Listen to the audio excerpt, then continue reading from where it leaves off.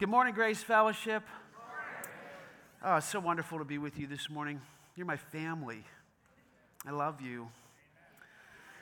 You know, it's funny, a lot of times I get up here, I never have an idea what I'm doing up here. I just don't know. Most people think like I have this down. Can I tell you something? I do not. I study and I prepare my heart in the Lord, but even back there with Mark, I'm like, I have no idea what the Lord's going to do this morning. But when I'm inclined to anxiety and worry, which we're going to talk about this morning, God says a simple things to me. He said, Jeff, this is not an audience to be feared, but a family to be loved. So you're my family. You're my family, and I thank you for that. And then he says something to me too. He says, this is fun. And I forget how fun life in Jesus is. And our brother Scott, he's always reminding me how fun it is to be up there. He says, is it fun up there? I'm like, yes, it's fun. It's fun. So if you'd be kind enough to join me as I pray, as we get ready to have some fun together in the Lord, okay? Father, I thank you for your faithfulness to this family, of which I am a part, that you've created us all members, different, but all unified in you.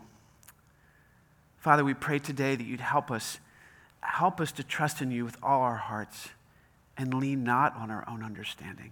In all our ways to acknowledge you. Father, if we would just simply come to you and ask you for the things that we need and then thank you for all that you've done, your promise is that you will fill us with a peace that is far more wonderful than our minds can understand. Your peace will stand guard over our hearts and our minds. So, Father, teach us today as only you can teach us what it means to trust you more. We pray this all in the precious name of Jesus, and all God's people said, Amen. So if you've been with us, we're in this Philippians series, and I'm excited to follow up from Alex last week, who did a wonderful job of teaching us. And he stated that the sole objective is for us to know Jesus more, and I couldn't agree more with that statement. Do you know the objective of the Christian life is not to stop sinning? Did you know that? The objective of the Christian life is not behavior modification. The objective of the Christian life is not for you to know more Scripture. The objective of the Christian life is for you to know Jesus more intimately. And as you know him more intimately, then those things start taking care of themselves, because he starts displacing your heart with his heart. He starts displacing your desires with his desires. He gives you his mind. But there's a part for us to play, and it's called seeking God. You see, we're called to seek God with all our hearts, with all our minds, with all our strength, right? We're called to love him more than we love anything or anyone else. And I don't know about you, when I hear that, I'm often kind of leveled and humbled before God, because God, I need some help ordering my loves, God. Because there are things that I spend more time dedicated to than you. There are things that I think about more than I think about you. There are ways in which my life does not display that you are first in my life. But when I put you at the right place, the first place, all things fall into the shadows in the light of you. And then my heart is changed. Then I become this different guy that is filled with joy and peace in the Holy Ghost. How many of you want more joy and more peace in your life today? Okay, so we're going to talk about that, but I want to review a little bit. This is our definition. You can read that. I'm not going to go over it again, but Paul, he's writing this letter to the church at Philippi, and Paul has a singular mind. We talked about that in the first week. His mind is focused only on the person of Jesus Christ. He doesn't want to be distracted by anything else. He knows who his master is, and his eyes are focused on his masters, so he doesn't give way to the constant distractions that come to him. How about you? That's called the singular mind. Then we talked about Paul having a submissive mind. His mind submits to his master. You see, he knows what his mission is, but he knows who his master is, and he refuses to bow down to anything or anyone of this world. He wants to bow down to God and to God alone. So he has a singular mind, he has a submissive mind, and today we're going to talk about his secure mind. He has a secure mind. His mind is so fixed on the person of Jesus Christ and on God himself and on his goodness that his mind is secure. Now, a question for you this morning is, how many of you are prone to worry? Anybody out there? How many of you ever feel anxious?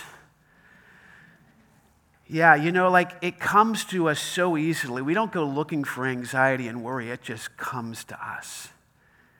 And the scripture makes this incredible claim today that we're going to talk about, is that you and I can have a secure mind. We can have a peace that surpasses understanding. Isn't that wonderful? Now, so many of us are going to talk about, well, Jeff, I really want to have that peace. We'll talk about that in a few minutes. But I'm going to read now from Philippians 3:17, if you want to follow along. I'm starting at 3:17, and I'm going to read through to 4:9. Now, as always, there's no way in a brief, 2 hours that I have this morning, only joking, that I could get through that. I couldn't even get through that in 2 hours. So the Word of God is alive and active, sharper than any double-edged sword, dividing joint and marrow, soul and spirit. It examines and reveals the motives of your heart and your thoughts. You need to be spending time in the Word of God. And I'll tell you, if you're not feasting on the Word of God every day, you are missing out. I got a confession to make to you today. I've been falling back in love with Jesus again. But can I tell you something? There's been times in my life where I've been more in love with him than I am now. I don't like saying that to you. I don't like saying that to you. I want you to think that I have this together. I don't. And guess what? I can reflect in my life on times where I go, God, I was so in love with you then, I didn't care about anything or anybody else in the proper way. I just wanted my eyes focused on you. God, my soul was so thirsty for you. My body ached for you in a dry and weary land where there is no water. Now, can I tell you the good news? I'm heading back in that direction again. Praise God. Yeah, there you go. She's celebrating progress. She was the only one who did. What's up with the rest of you? All right, wait, stop. I'm going to tell you again. Can I tell you the good news? I'm heading back in that direction again. There you go. And we ought to do that for every single one of us. We ought to do that for every single one of us when we've lost our way and wandered a bit. Believe me, I don't have 3 wives or anything like that. I'm not crazy. I didn't go out there. You know what I did? I displaced him for activity. I was spending time with God. Yeah, I was praying. You can't be on staff here and not pray. We do that. But my devotion, my colors weren't clear. Guess what? They're getting clear again. I can't wait to leave this time today and go home and be with God. Because I love him that much. And you know what? He is the only one that will set my soul at rest. I have no inclination to believe right now that any one of you will do that. Why? You are fickle and finicky. And you're like me. You're sinful and broken. But I think a lot of times I get duped into thinking that, oh my gosh, that next piece of food. I love food. Anybody love food? Oh, food is so good. God made us with taste buds, and then he made all this tasty stuff. Tracy and I went to Frederick, Maryland recently where we had, and I know this will sound not so good to some of you, but we had crispy fried tofu, sesame tofu.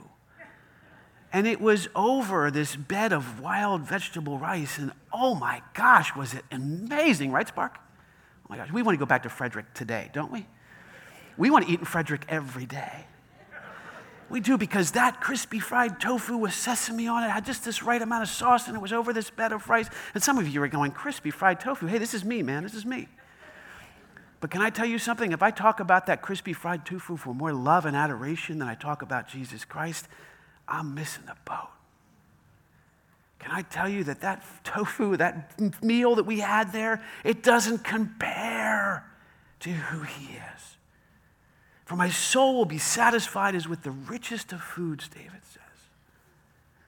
He says, when I seek you, my soul is so satisfied in you, and my soul is put at rest in your presence. God, I hope that you're tasting him. I hope that you're spending enough time with him to taste of his goodness and to know his rest, because if you do, nothing else will compare. He says, come and taste and see that the Lord is good. Why? Because if you just taste, you will never be satisfied with anything else. You may wander around out there like me. You may go looking for it again in all the wrong places, but you know what? You'll have that reference point where you go, nothing compared to him. And so then you'll come running back, and he goes, I knew you would. Why? Well, because my Spirit lives in you, and because I will never leave you nor forsake you, and because I've been with you the whole time anyway. And I'm the one who's drawing you with cords of loving kindness. You see, our God is that good. He's far better than you could ever ask or imagine. So Paul knew this. And I'm going to start reading here in chapter 3, verse 17. He says, join together in following my example, brothers and sisters, and just as you have us as a model, keep your eyes, listen, on those who live as we do. Keep your eyes on those who live as we do. He's saying, imitate their faith.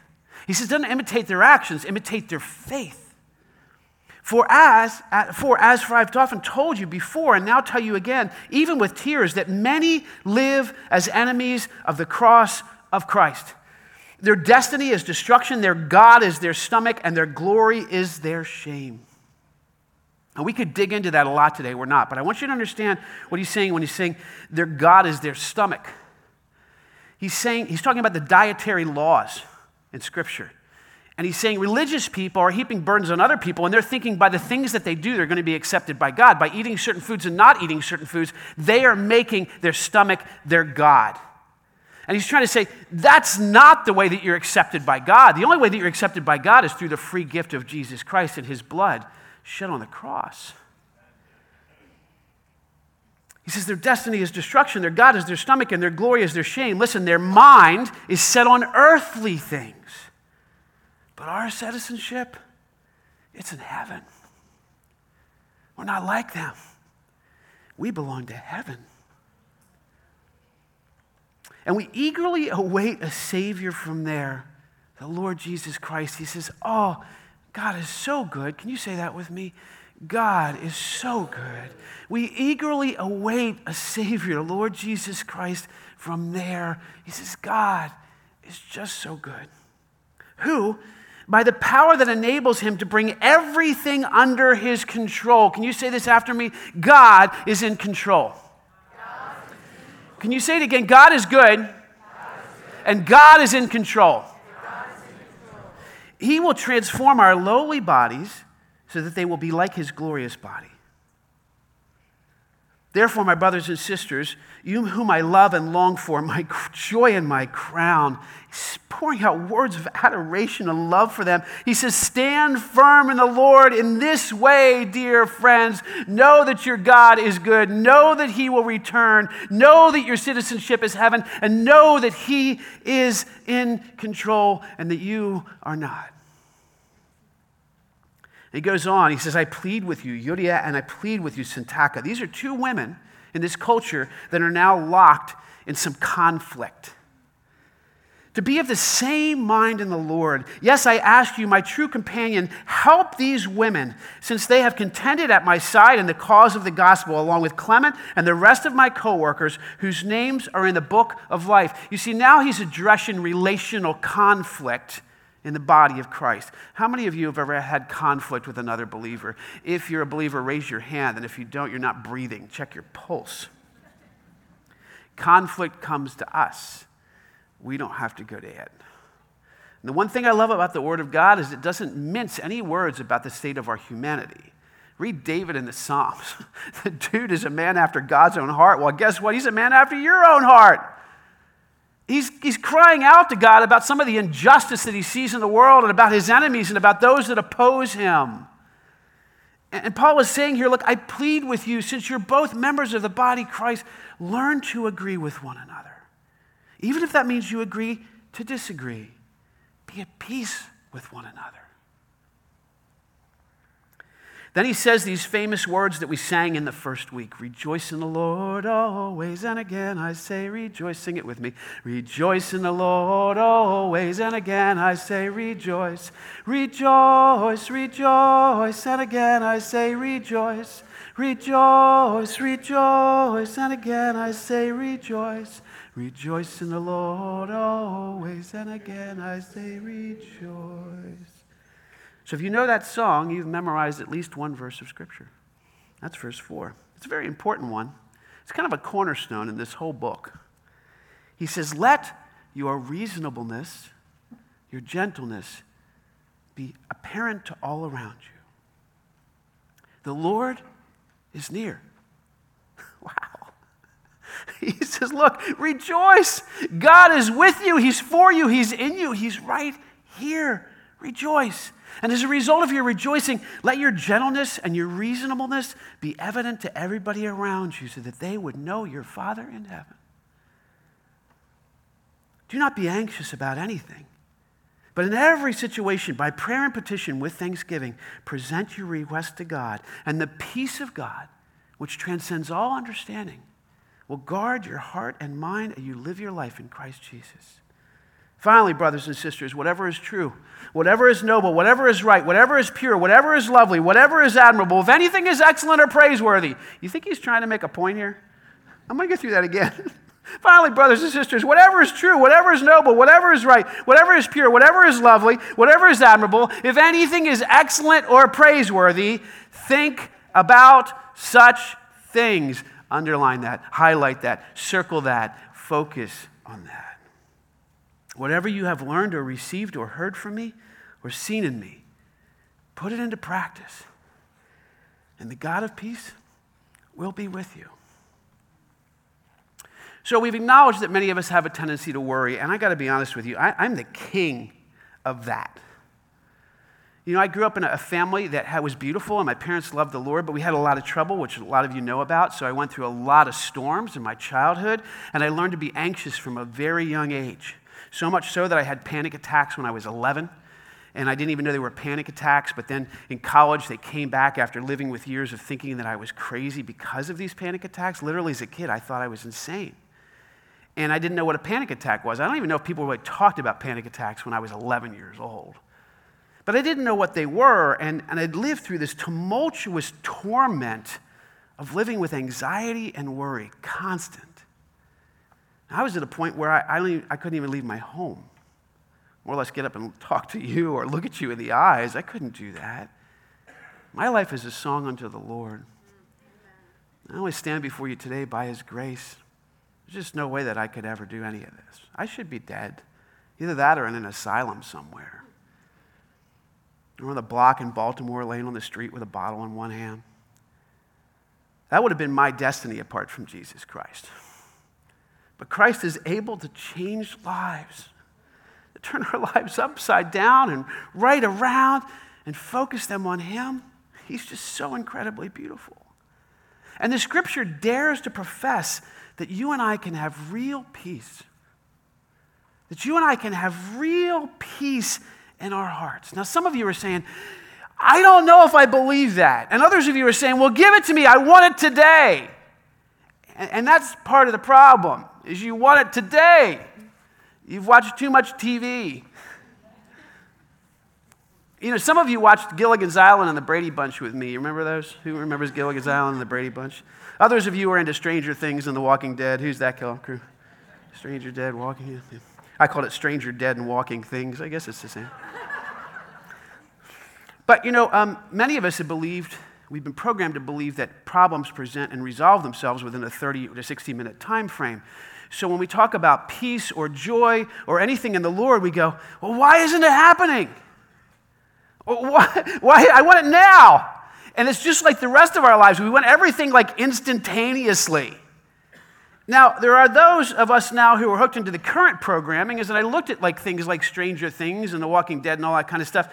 I don't know that problems present and resolve themselves within a 30 or 60-minute time frame. You know what happens there? Problems present themselves and they never resolve. So the generation that I come from, or the kind of programming that I come from, worries and gets anxious. This generation, I think, has a tendency to worry and get depressed. Because we're programmed into thinking, well, there's really no solutions anyway. There's nothing ever resolves itself. It just goes on and on and on and on, like Jack Bauer in 24. My gosh, that dude, man. I remember getting hooked into that with Tracy. Remember that Spark? We started binge watching that, and our souls started going doopy, dude, down, down, down, down. Well, it never resolves. You know, you think finally he's going to catch the bad guys. You know, Jack, he catches all the bad guys, right? But then that clock, that horrible clock that ticks at the end, donk, donk, donk. You know, there's another problem that resolves itself, and you got to watch the next one. But you realize after you watch 10 of them that it never resolves. And then you just go, oh gosh, is there any hope for us? Yes. His name is Jesus. And there is hope for us to experience his joy and his peace. But it will not happen for you overnight. It's a process. Everybody wants these things to be an event. The truth of the matter is, they're a process. And can I tell you that worry is the number one killer of joy? Worry and anxiety and depression, these kill joy. My dad, he quoted something. My dad had these funny little farm boy sayings that were great. They were just awesome. They were so filled with truth. And he said, oh, Jeff, worry doesn't change anything, only changes people. And I realized that later on in life, when I started reading the words of Jesus more, I went, oh my gosh, Jesus said that. He just said it in a different way. And my dad was right. According to statistics, chronic worrying has a horrible effect on your life.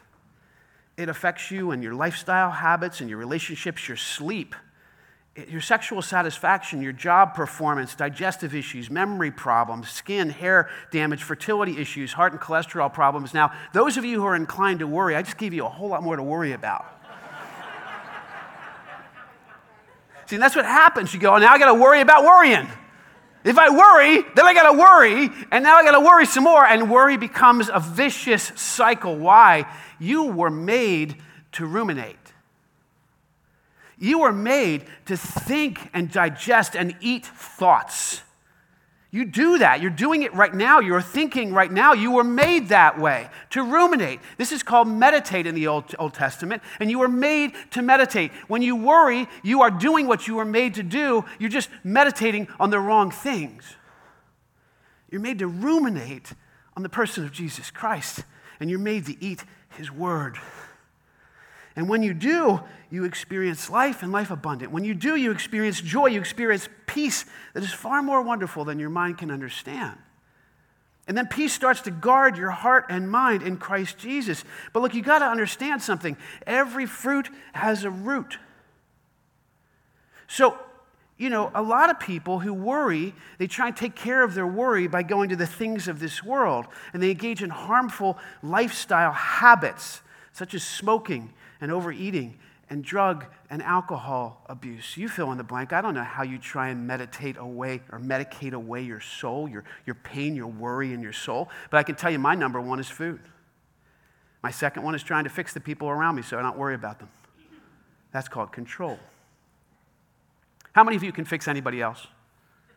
How many of you can fix yourself? How many of you live like you can? Raise your hand. Raise your hand. Every fruit has a root.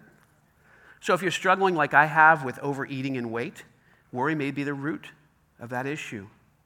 Now, the problem may not be what you're eating, although that has some relevance. The problem may be what's eating you. You see, and that's worry and anxiety.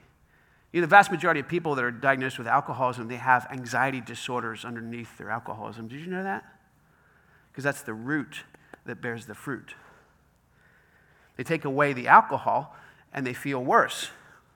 Why? Because they're left with this pool of anxiety. Now, those who have long-term recovery, by the grace of God like me, find Jesus. And he's the one then that addresses that issue. But what is worry? What's at the root of worry? It's a lack of trust in God. That's it. And as a result of you not trusting him, then you get duped into trying to be in control. So you think that your worrying is doing something, and it does nothing except make you sick, soul sick. What's the solution to worry? The presence and the peace of God. You know, in the scripture, over 500 times God promises peace to his people. And it takes time to grow into that kind of faith, to have that kind of joy and peace. And God is the master of patience. The problem is we're not very patient people. I want you to listen to this quote by Pastor Stephen Macchia as he reflected on two women that he encountered in the hospital that were deeply saintly people. He walked to visit these people in the hospital, and he's like, how are they so joyful? How are they so peaceful? How are they so filled with the presence of God? I want that. And then he realized that their lives and their witness was a result of, and I quote, a long obedience in the same direction. It is forged in the daily, and it's tempered in the ordinary. It is a slow and deliberate gathering of the years. It is a combination of being attentive to God, to self, to others, and to life. And it is a holy indifference to trifles, to insults, and to useless distractions. You see, peace will take practice. And we have to practice the presence of God. It's a process. It's not an event to lay a hold of the joy and peace that comes in Christ Jesus. But I have really good news for you. You can start today. You can start today. And look, if you've known that peace and you've left that peace, you can start over again today. Why? Because God's mercies are new every morning. Great is his faithfulness. Now, here's a really good piece of news. God can take and will restore the years the locusts have destroyed much faster than it took to get you where you are. So in other words, how much have you practiced worrying? Think about that. How many countless hours have you practiced worrying? Weeks, months, and years. Have you practiced being anxious? When God rushes in, he doesn't do it right away. But can I tell you something? He restores to you the years the locusts have destroyed in far less time than it took to get you in that pit. But it is a process. And you can have peace and joy that the world sees. And you can have reasonableness or gentleness that will be evident to all. But you need to know what kind of father you have. That's really the heart of this thing. You need to know who he is. And so, I have the awesome honor of being called dad by 3 children, Zachary, Michaela, and Noah. These are adult children now, but they were little children way back when. Tracy and I, by God's grace, have been called at times by them wonderful parents. But that's been at times. Not all the time, but at times. And much of the time, which we'll take. We'll take that. We're grateful for that our kids can say things to us like, "You've been a great dad." I can't tell you what that does. When I hear one of my children say that to me, I remember crying with our son Zach and just telling him, because he's an adult now. And I miss when he was like that a little.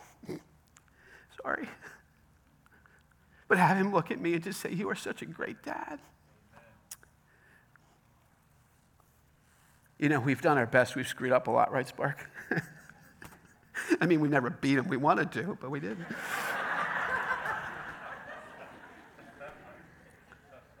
But one of the deep honors is not only hearing your kids say that, but hearing their friends say that. I remember there's times where, we would forgive a child for something that really should have been punished, or we would show grace of God, and we would bless a child in some way that was kind of outside of reason, right? Like God blesses us. And sometimes one of their friends would be there and just witnessing the interaction that we would have, and we'd hear these words, and we heard them on more than one occasion. "Man, I wish I had a dad like you. I wish I had a dad like yours." You see, people around us, when we actually trust God to be the good father that he is, the one who's in control, people should see us and they should say that. "I wish I had a dad like yours." And you can say to them, you can. He's taken new people all around the world. He's adopting kids all around the world, and his arms are wide open. You see, they can see us, and they can go, "I wish I had a dad like yours." And we go, "Yeah, you do? Oh my gosh, can I introduce you to him? Because, man, he wants you so bad, and he knows you already." He knows me already? He knows you perfectly. But you can have him as your dad, today. So if you're here and you don't have a relationship with God through Jesus Christ, can I tell you something? You can have a dad like mine. You can have a dad like ours, and he's amazing. in every way. He's our Father in heaven. And so, when we understand who our Father in heaven is, our good, good Father, that he is good and that he is in control, then we relate to him differently. And we live life differently. So Paul teaches us how to relate to our dad in heaven in order to experience this peace. And he says 3 simple things. He says, you got to pray like God is good. Can you say that with me? Pray like God is good. You got to think like God is good. And you have to live like God is good. Now, I'm going to say, these 3 things that you have to live like God is good and in control. Why? Because God is good and he is in control.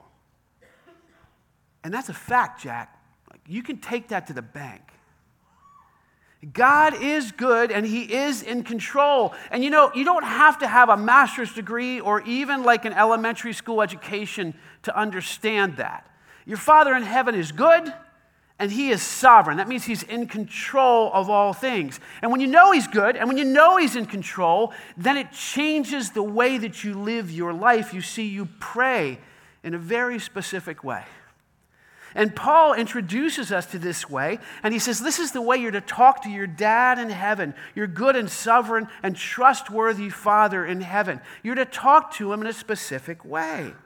And so he says, look, rejoice in the Lord always. I'll say it again, rejoice. Let your reasonableness be evident to all. The Lord is near. So people can say, well, I wish I had your dad. And you can say, yeah, you can. And do not be anxious about anything, but in every situation, by prayer and petition with thanksgiving, present your requests to God.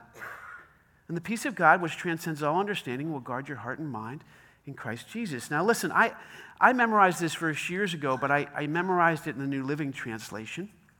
And I want you to understand something. God's word is alive. And when you read God's word in the Spirit of God, God is speaking to you.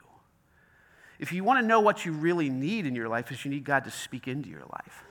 You need God to speak into your heart. You need God to speak into your mind. You need God's truth infused in you. The truth that he's good and the truth that he's in control, that he's trustworthy. So when you go to the Word of God, you have to understand your name is on the page. He's written a love letter to you. And his Spirit is alive and active. It's right now. It's not like this some piece of antiquity. God's Spirit is alive right now, and he's speaking to your heart, and he's speaking to your mind. And you need to read the Word that way. So I pray the Word of God as if sometimes I'm speaking to God. But at least 50% of prayer is listening to God. Some of us think praying is just like rattling off a bunch of things to God and telling them what we need like he doesn't know. Do you ever hear anybody pray as if they're trying to inform God of all the things that like he needs to be aware of? And they just kind of go on and on and on and on. I'm like, hey, I think that God knows about all that. That's why the scripture says, Jesus says, don't pray like those people. Like they have many words, they'll think they'll be heard. But he said, your Father in heaven already knows what you need. And what you need is to listen. What you need is to listen to him speak to you. So this is the way I heard him years ago speak to me, and this is 30 years ago when I was overcoming anxiety and worry in Christ Jesus, and he set me free from so much of that stuff. He said, Jeff, don't worry about anything. Just talk to me about everything. Simply ask me for what you need and thank me for all that I've done. If you do, Jeff, you will experience my peace, which is far more wonderful than your mind can understand. My peace will guard your heart and mind as you live your life in me. I'm just going to say it in. Jeff, don't worry about anything. Just talk to me about everything. Simply ask me for what you need and thank me for all that I've done. If you do, Jeff, you will experience my peace, which is far more wonderful than your mind can understand. My peace will guard your heart and mind as you live your life in me. Behind every promise is a premise.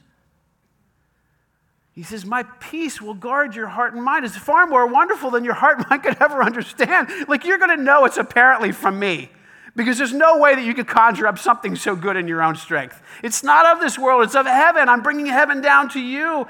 But you need to talk to me. Talk to me. Many of us were programmed in religious elements and we grew up in beautiful churches, but a lot of times those churches were highly liturgical, and liturgy is a good thing. You're practicing liturgy all the time anyway. We'll talk about that in the fall. But we kind of get these scripted prayers and we kind of go, oh, Father, thou art in heaven. And we think we have to pray this thing like it's out of a book somewhere or something. Can you imagine what you'd feel like if your kid talked to you that way? Oh, Father, thou art where my, and you'd say, what are you smoking? Like, come on, just talk to me. Just talk to me. I'm your father. I'm your dad. Just tell me what you think you need and thank me for all that I've done. If you do, you're going to experience my peace. Now look, when you entrust a responsibility to someone in your life, if you have to delegate things out, if you're a parent, you have to do this with your kids. If you're a spouse, you do it with your spouse. And if you're in the workplace, you do it with people around you. If you're a boss, you do it with your employees. When you give and delegate a task out to someone, how much are you able to let go of that? How much are you able to trust that that person will execute that well? Well, you'd probably say, well, it depends on who I give it to. Right? Why? Because trust is something that's earned over time. So I can tell you there are people on this staff that I can give a task to and I can walk away from it. I can go, I know that's going to get done. Why?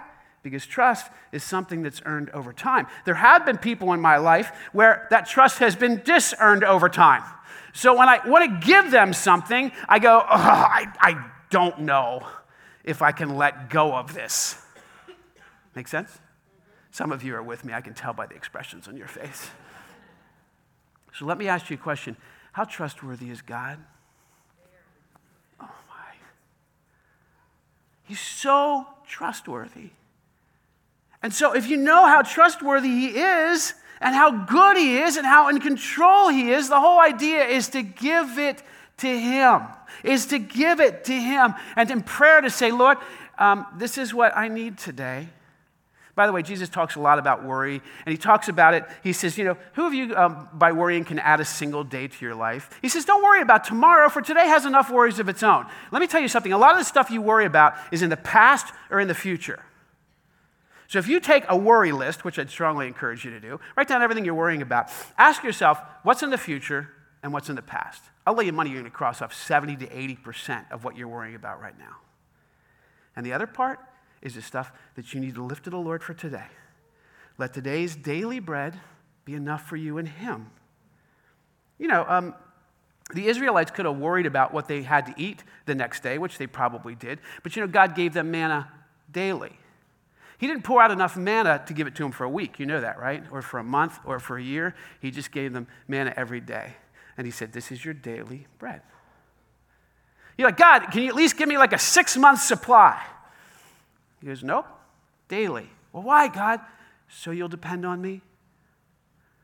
Because if I gave you a 6-month supply, you'd run around thinking that you got it. You don't. You need me, you need me, you need me. And when we pray to God in this way, we acknowledge our need to him, and we listen to him speak to us. Can I tell you that when I started praying this prayer, Jeff, don't worry about anything. Just talk to me about everything. Just simply ask me for what you need and thank me for all that I've done. If you do, Jeff, you will experience my peace, which is far more wonderful than your mind can understand.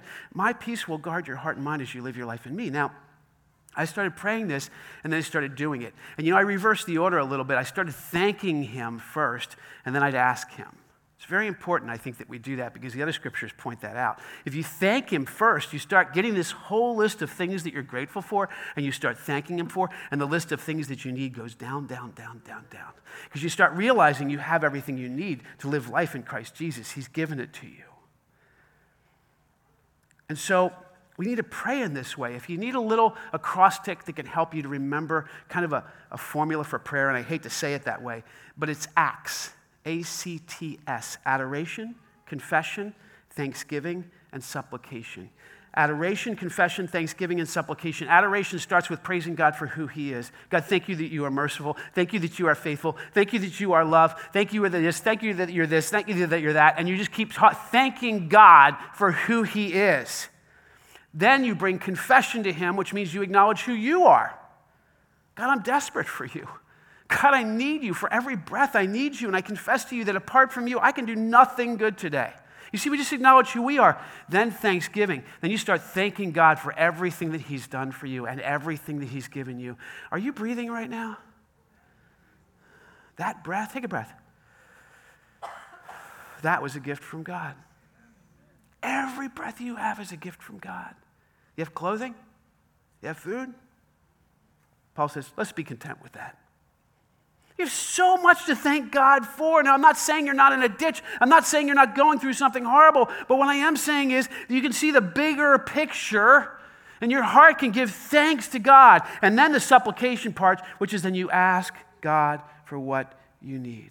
Adoration, confession, thanksgiving, supplication. You see, we need to pray as if God is good and in control. But we also need to think like God is good and in control.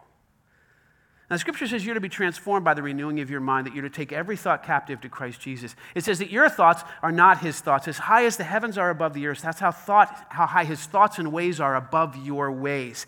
You see, it's our stinking thinking that often leads to soul sickness.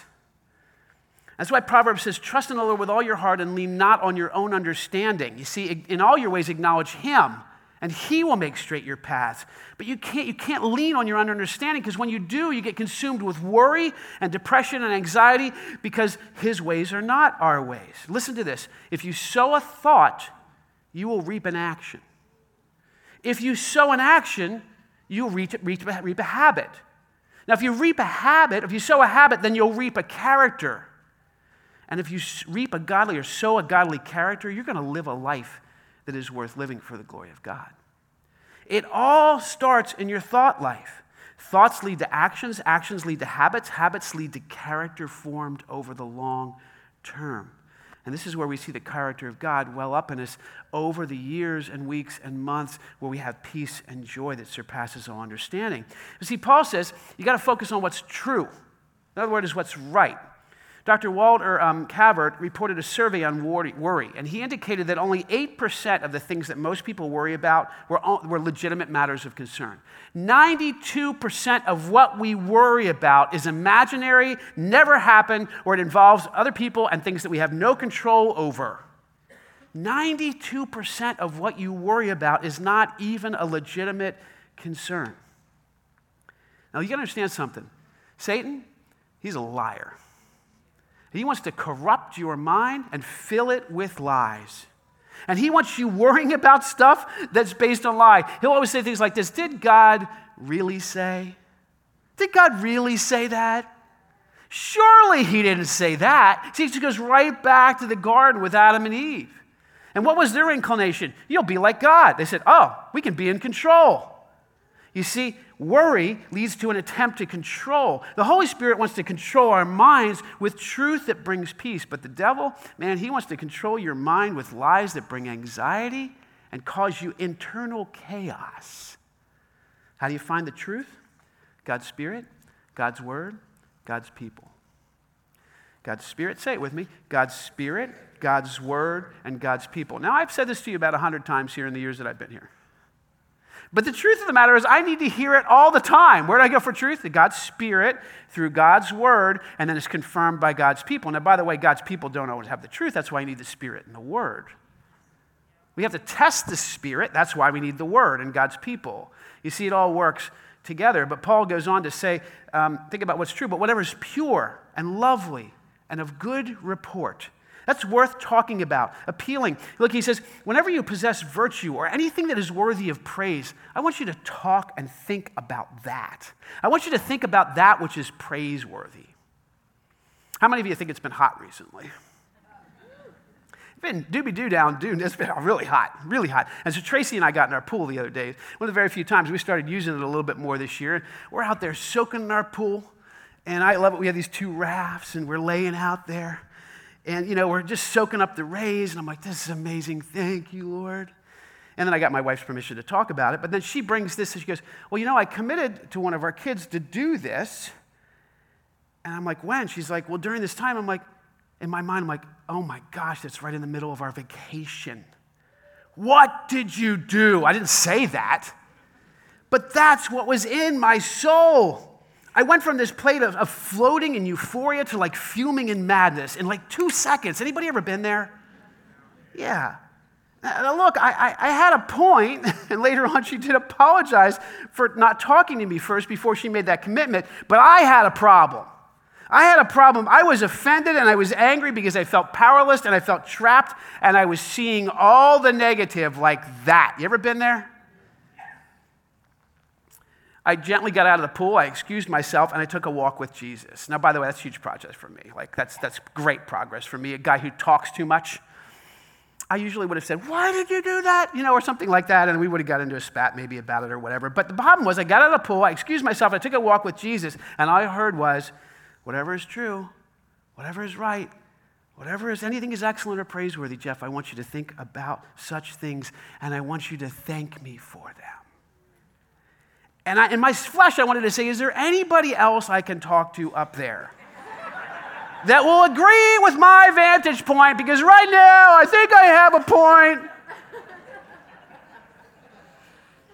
But then my heart started shifting because I listened to the Lord and my flesh yielded to God's Spirit. And I started thanking God that I have a wife who's committed to our kids. Started thanking God that I have a wife who loves them and loves to serve them and do good things for them.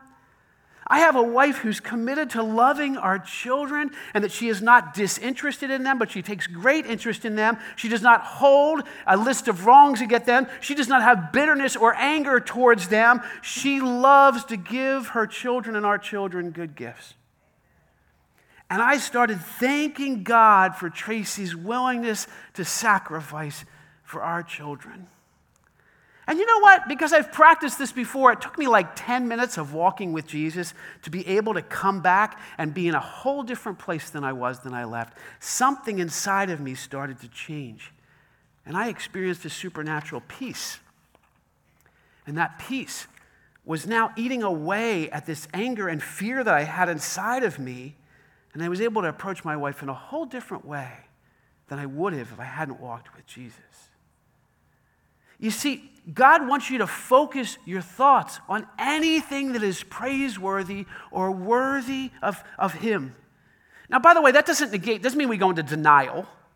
It just means that we're filled with peace and joy then when we approach other issues that need to be addressed in our relationships or with others. Euodia and Syntyche, they probably had something that needed to be worked out. And Paul's saying to them, help these sisters work it out. But he's saying, sisters, focus your eyes on your good Father in heaven who is in control. And then you'll have peace and joy that surpasses all understanding. And it will make it a whole lot easier to talk reasonably about what you need to work through. You see, your reasonableness, your gentleness should be evident to all. And Paul says, you have to pray like God is good and in control. You have to think like God is good and in control. And you must live like God is good and in control. He says here, whatever you have learned or received or heard from me or seen in me, put it into practice. And the God of peace will be with you. The scripture says in James, don't deceive yourselves and just hear the word. Do what it says. James is a really powerful book. It's a real punch in the gut to those of us who like to talk about stuff and not do it. And he says, look, what good is your faith if there's not works accompaniment? He said, faith without works is dead. Your action has to follow what you truly believe and receive. And that's what Paul's getting at here. Sin always results in unrest for your soul. But sin always results in unrest. Did I say that correctly the first time? I think I did. But obedience and purity always results in rest. It might not feel that way in the moment, but ultimately it's going to lead you to a green pasture and make you lay down. It's going to lead you beside a quiet water. It's going to restore your soul because Jesus is in that. So Paul balances 4 activities. He says, look, whatever you have learned, whatever you've received, whatever you've heard and seen. And when we follow Jesus, we first learn things in our head. And that's true. You have to submit your mind to a transformation process. But if they don't go from your head to your heart, you haven't received them yet. You see, when you learn something, you have to allow it to go to your heart. Then you receive it. And then you truly believe it. And then other people not only can hear you speak the word of God, but they can see the truth of God in your life. That's what he's saying. He's saying, you see it in me. You see this in me, this gentleness, this reasonableness that is evident to all. And when people see that, they can say, I wish I had a dad like yours. And then you can tell them, you can have a Father in heaven, and he's so wonderful, he's so beautiful, and he will give you a peace that surpasses your ability to understand it if you will seek him, if you will pray to him, if you will think like he thinks, and if you will live the way that he wants you to live. He will fill you with a peace that surpasses your ability to understand it. But the question is, will you trust him in this way? Will you make him first in your life? See, like right now, I think the worship team is supposed to be behind me. Are they? No. So, like I had, there they are. Yay! I had this inclination to start worrying, but I didn't. I just talked to you and God about it, and then it just went away, and we laughed because it was fun. That's what God wants us to live like. We're kids. Listen to these words of Jesus. Therefore I tell you, do not worry about your life, what you will eat or drink, or about your body, what you will wear. Is not life more than food, and the body more than clothes? Look at the birds of the air. They do not sow or reap or store away in barns, and yet your heavenly Father feeds them. Are you not much more valuable than they? Can any one of you, by worrying, add a single hour to your life? Why do you worry about your clothes? See how the flowers of the field grow? They do not labor or spin. Yet I tell you that not even Solomon in all his splendor was dressed as beautifully as one of these. If that is how God clothes the grass of the field, which is here today and tomorrow is thrown into fire, will he not much more clothe you, O you of little faith? So do not worry, saying, what shall we eat, or what shall we drink, or what shall we wear? For the pagans run after all these things, and your fatherly heaven knows what you need. But seek first his kingdom and his righteousness, and then all these things will be given to you as well. Therefore, do not worry about tomorrow, for tomorrow will worry about itself. For each day has enough trouble of its own. Anybody say amen to that? Father, we thank you that you are faithful. We thank you that you are a good, good Father. And we know your word tells us that we can have this peace, God, but we struggle so much, and you are so patient. You understand our struggles. Lord, help us to pray like you're good, to pray like you're in control, Lord, to think like you're good, to think like you're in control, and to live our lives, Lord, in the same way. That our reasonableness and our gentleness would be evident to all. And people would look at us and they would say, gosh, I wish I had a dad like yours. And we'd be able to play the honor of being a bridge to introduce them to you, Father. Some of us are here today and we're so sick because we've been worrying way too long. Lord Jesus Christ, Son of God, have mercy on us.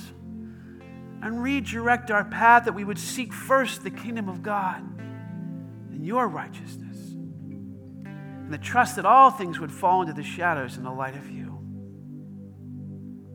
We thank you, Lord God, that you, in fact, are a good Father. We do pray this in the precious name of Jesus. Amen. Well, at closing today, I'm going to ask the prayer team to come forward. If we have any prayer team members here, and if you're here today during this last song and you'd like to come up and get some prayer because you're inclined to worry, or you have something in your life right now you're having a hard time giving over to the one who is trustworthy. Maybe you're in a place where you're depressed and you're having a hard time letting go, or having a hard time even knowing there's hope for change. These folks would be deeply honored to lift you up to our Father today in heaven, to acknowledge his goodness and his sovereignty, and to pray over your soul. So please, come forward.